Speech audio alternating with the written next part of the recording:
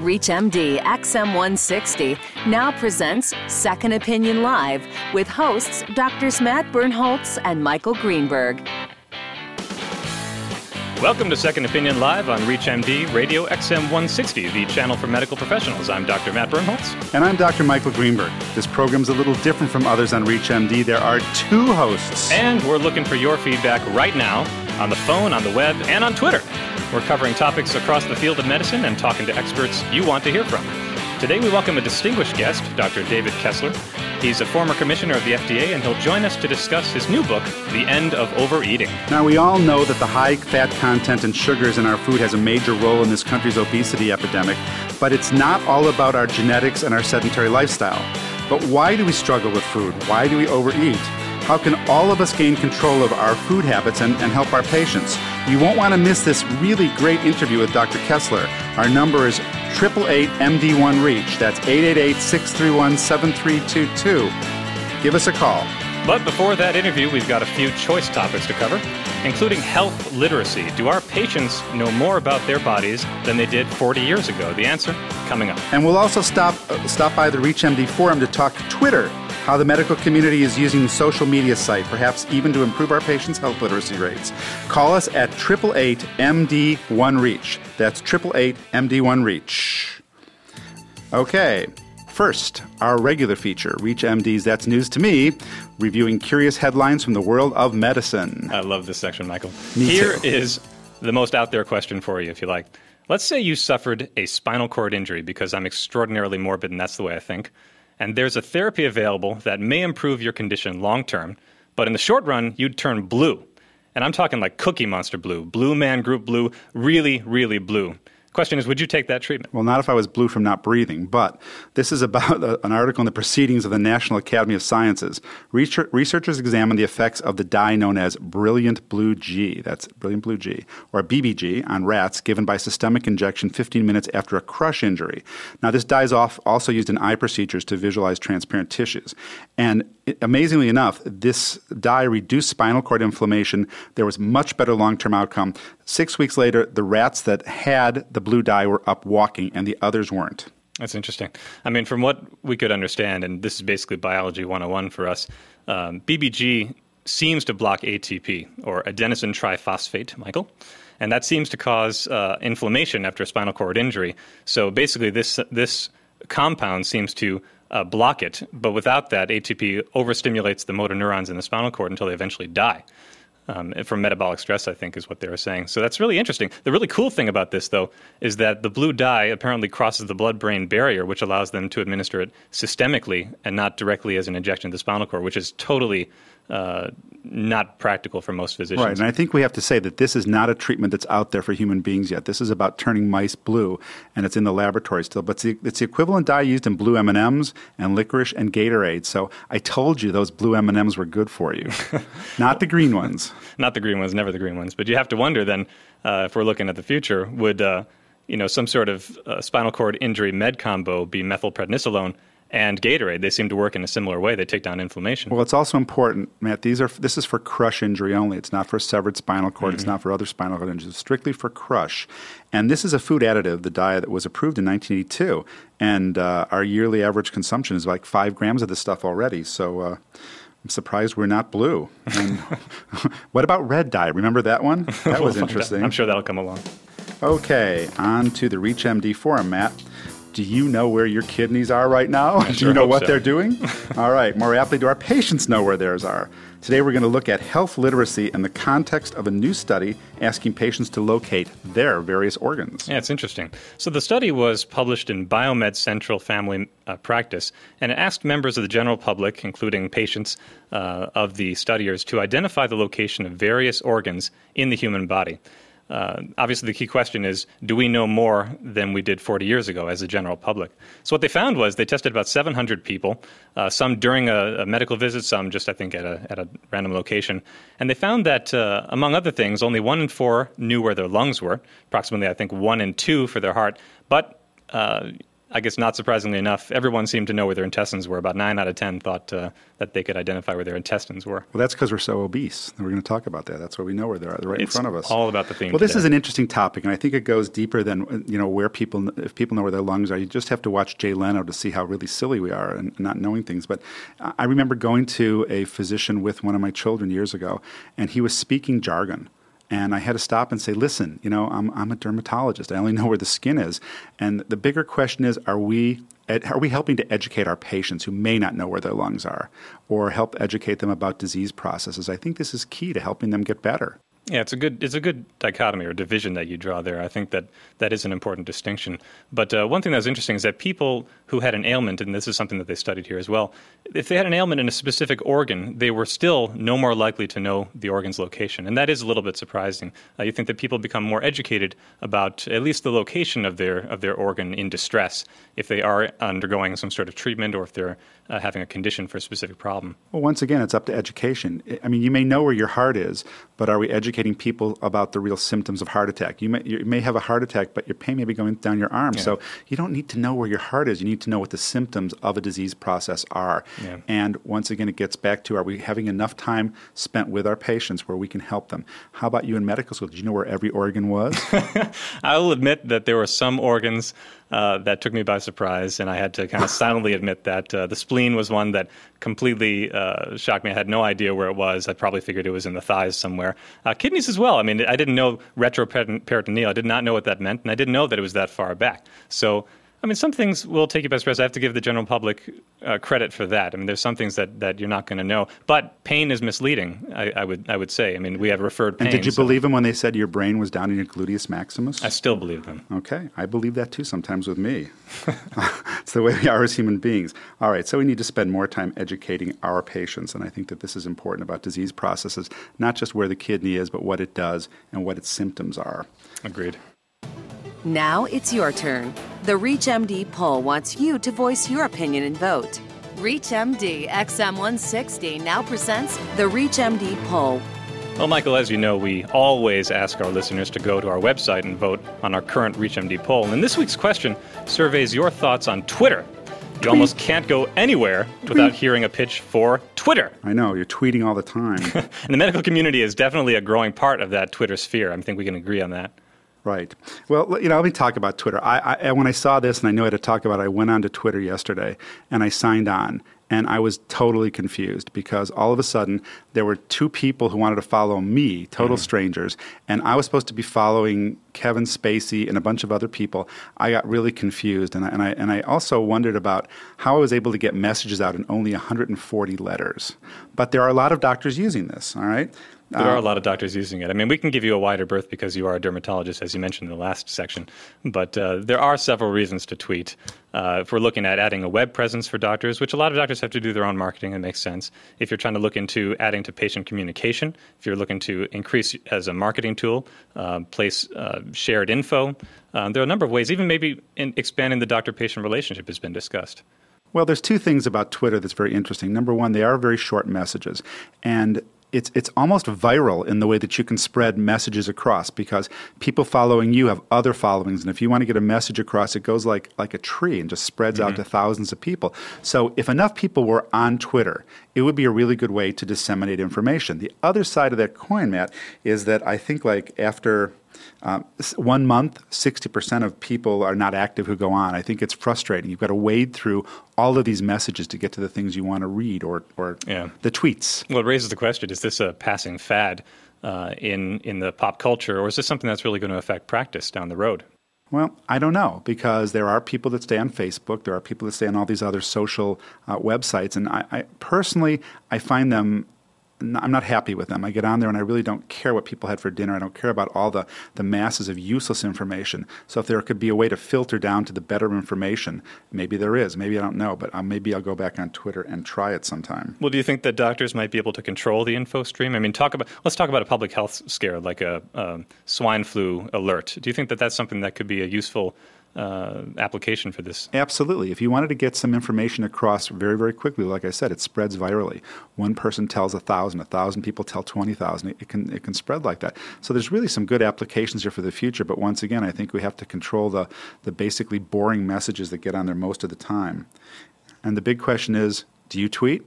Well, it's food for thought. Yeah, I squeak sometimes when I walk from my knee implant. But so we do want to know your reaction. Share your thoughts with us on our website, reachmd.com, where you too can vote on the ReachMD poll.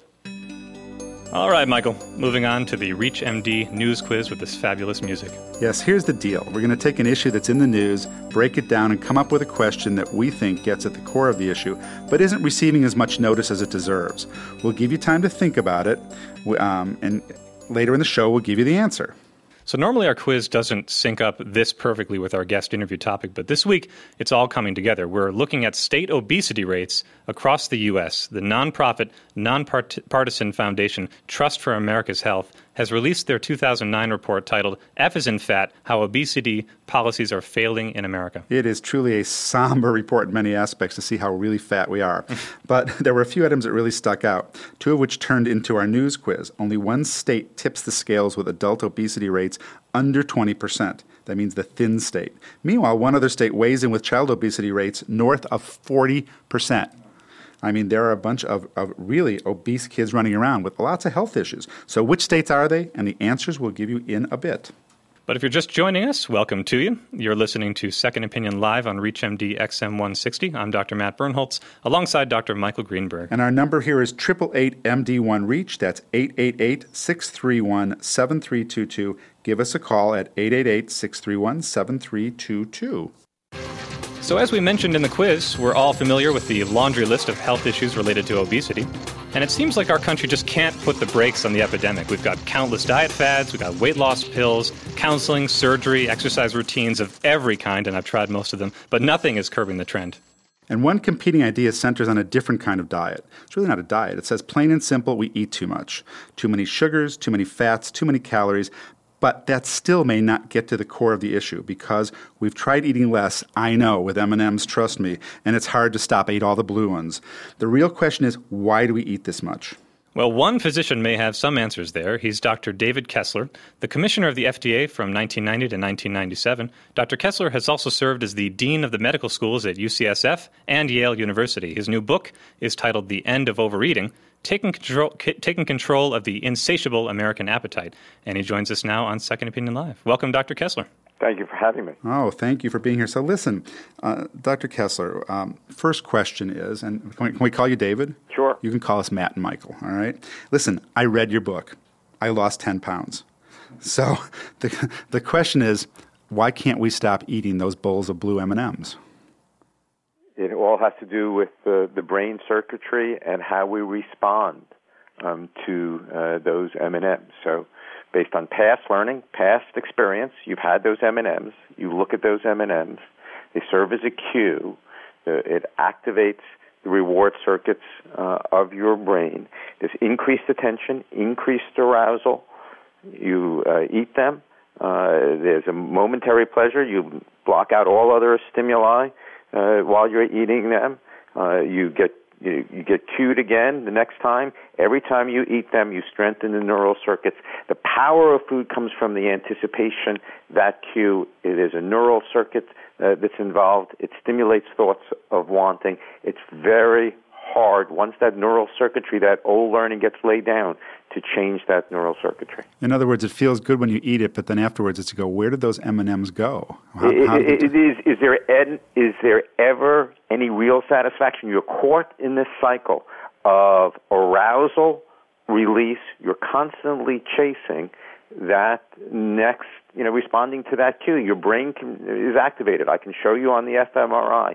Let me give you three characteristics of individuals. Some people have no idea, can't relate to these. Others say you're describing me. First, a hard time resisting your favorite foods. Self-report loss of control in the face of highly palatable foods. 2, a lack of satiation, a lack of feeling full when you're eating. 3, a preoccupation of thinking about foods between meals. Or sometimes you're thinking about, as you're eating, you're thinking about, even though there's food in front of you, what you're going to be eating next. Those three characteristics, loss of control, lack of satiation, a preoccupation with thinking about foods. Those are elements of a conditioned and driven behavior. We call it conditioned hypereating. And about 50% of people who are obese, about 30% of people who are overweight, 20% of people who are a healthy weight, we self-report those three characteristics score very high on those scales. And what's important is when we scan their brains, and just in two phases, just during the anticipation of food, don't even give them the food, just when they're anticipating the food, it could be the sight, the smell of food, right? We see elevation in the brain reward pathway, especially in the amygdala, and when they start eating the food, it doesn't shut off until all the food is gone. So it's not their fault. We have a biological correlate. There's a reason, there's a scientific reason why our brains are literally being hijacked by this fat, sugar, and salt.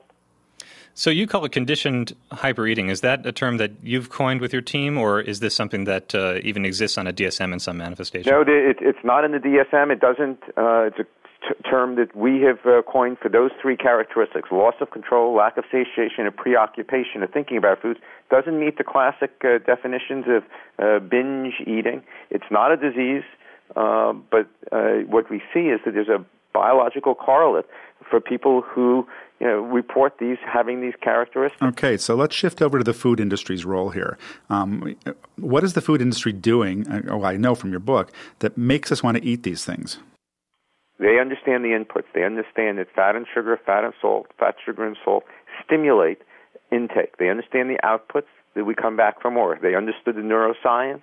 No, but they've learned, and they've learned experientially, right, how to construct foods that achieve that optimal bliss point that you keep on coming back for more. So they construct foods.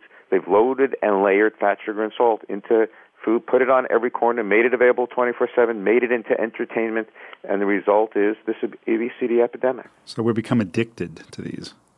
You use the word addicted. I didn't use the word addicted in the book. I noticed that. Yeah. But in essence, it's the same reward pathways. Okay. But if we're talking about motives from the food industry, obviously you talk about profit being the bottom line, pushing this hyper palatable food in the menus, as you put it. So my question to that is, why haven't other countries like France or Japan that you talk about, why have they not adopted this kind of menu long ago? And what makes our country unique in that respect? If profit is the bottom line, you'd think that'd be universal. Very important question. And if you look at the French, they've eaten highly palatable foods, good-tasting foods. What's the difference? Look at their social norms. It's not socially acceptable to eat throughout the day. They eat during meals. They don't walk down the street eating. They don't eat in their cars, not selling food in their gas stations or on every corner. What have we done in the United States? We took fat, sugar, and salt, put it on every corner, made it socially acceptable to eat any time. We've taken down all the barriers that protected us against responding to cues, all the time. Well, is it also true that they don't have a lot of high fructose corn syrup in all of their food like we do? Again, there are a number of different reasons, but I think the main reason is they eat with some certain structure. Certainly the French. If you go look at the Japanese, their diet is very different. It's fish, it's vegetables. It's not certainly it's not sugar, and the fats are very different. So the fact is that sugar, sweetness, high fructose corn syrup, whatever it is, that sweetness does stimulate intake. In fact, we published an article called Deconstructing the Vanilla Milkshake. What do you think it is in that vanilla milkshake? The sugar, the fat, the flavor that drives intake. Which one do you think it is? Sugar. It is sugar. Sugar is the main driver, but when you add fat to it, it's synergistic. Sugar tastes even better, I know. But you say it's taste, but I can show you the effect on the neural circuitry. With my colleague Gaetano Di Chieri, one of the great pharmacologists in Italy, Gaetano normally studies the brain response to amphetamine and cocaine and shows elevated dopamine levels after cocaine and amphetamine administration. What does dopamine do? It locks in your brain's attention. It focuses you on certain stimuli. And it was always thought that drugs elevate brain dopamine, but food, you may get a little bump, but it habituates. Second time, the third time, you don't get the same elevation of dopamine. So I said to Gaetano, let's take fat and sugar together and let's see what happens to brain dopamine. And in fact, you see the continual elevation. So is there like a change as far as you know, up or down regulation of receptors that we often use as a guideline to saying that other substances can be addictive? Yeah, there certainly is. We have the fMRI data. We don't have the PET data that would show actually the change in up and down receptor regulation. Nora Volkow has studied some of that. We certainly understand that these changes involve the learning, memory, motivation, and habit circuits of the brain. I think we have to get into more of a systems neuroscience approach, because we're really activating certain of, these are fundamental brain circuitry of what makes us human. This isn't a disease. This affects the learning, memory, motivational, and habit circuits of the brain. Well, then let's change and get a little bit more practical here. How do we break these bad habits is the first part of the question I'd ask you. And the second thing is, how can we as physicians help our patients break them? Besides reading your book, which is excellent, it's called The End of Overeating. How can we do this? First, you have to understand what's driving this. This is the excessive activation of the brain circuitry, that the behavior is becoming conditioned and driven, and we're constantly being bombarded with food cues, and then anticipation of food is activating those circuits. So once you know that, okay, now how do you cool down the stimulus?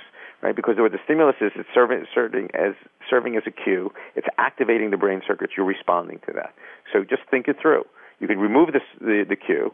Right, so you get the fat and salt out of your home, right? So you're not constantly being bombarded. I mean, that's a start, but then you walk down the street and you're getting cued there. So it's not very practical to say you can have an environment without any cues. 2, you can eat with certain structure.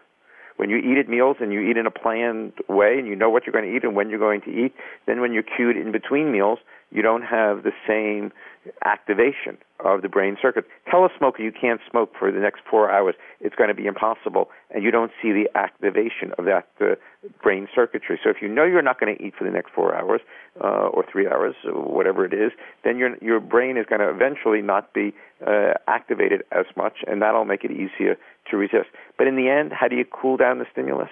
If you look at that stimulus and say, that's my friend, I want that, I need that, and you have thoughts of wanting that reinforce that when the brain gets activated and the amygdala gets activated, right, and then you have thoughts of wanting, so you have the emotional aspect, and then you add on to that the cognitive thoughts of wanting, which reinforce each other, that's where it becomes very powerful. So what do you have to change?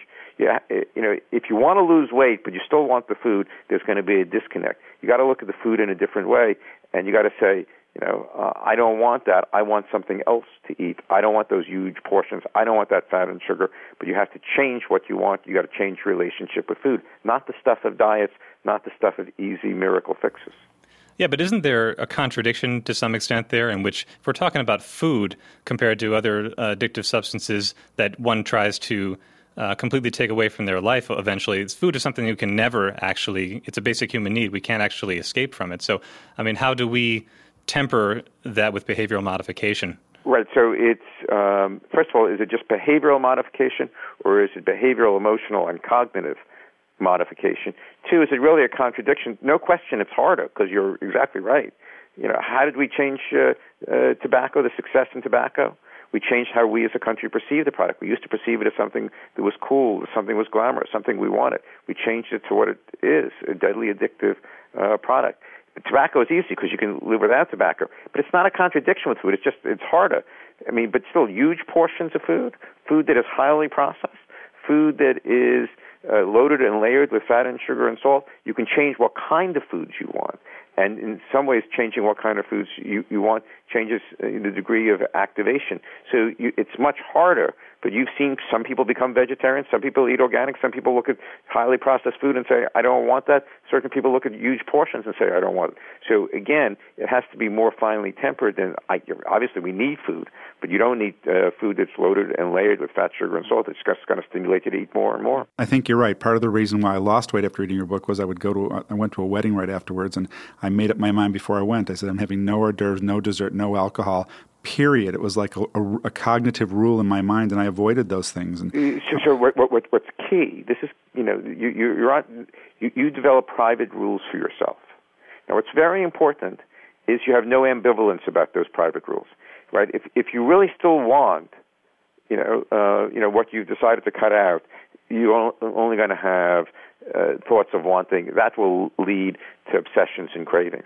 If you can decide what you want to cut out, and you really want to cut it out, and you have no ambivalence, that inner dialogue, boy, that tastes good. No, I shouldn't have that. Just a little. I deserve a treat. I deserve the treat. No.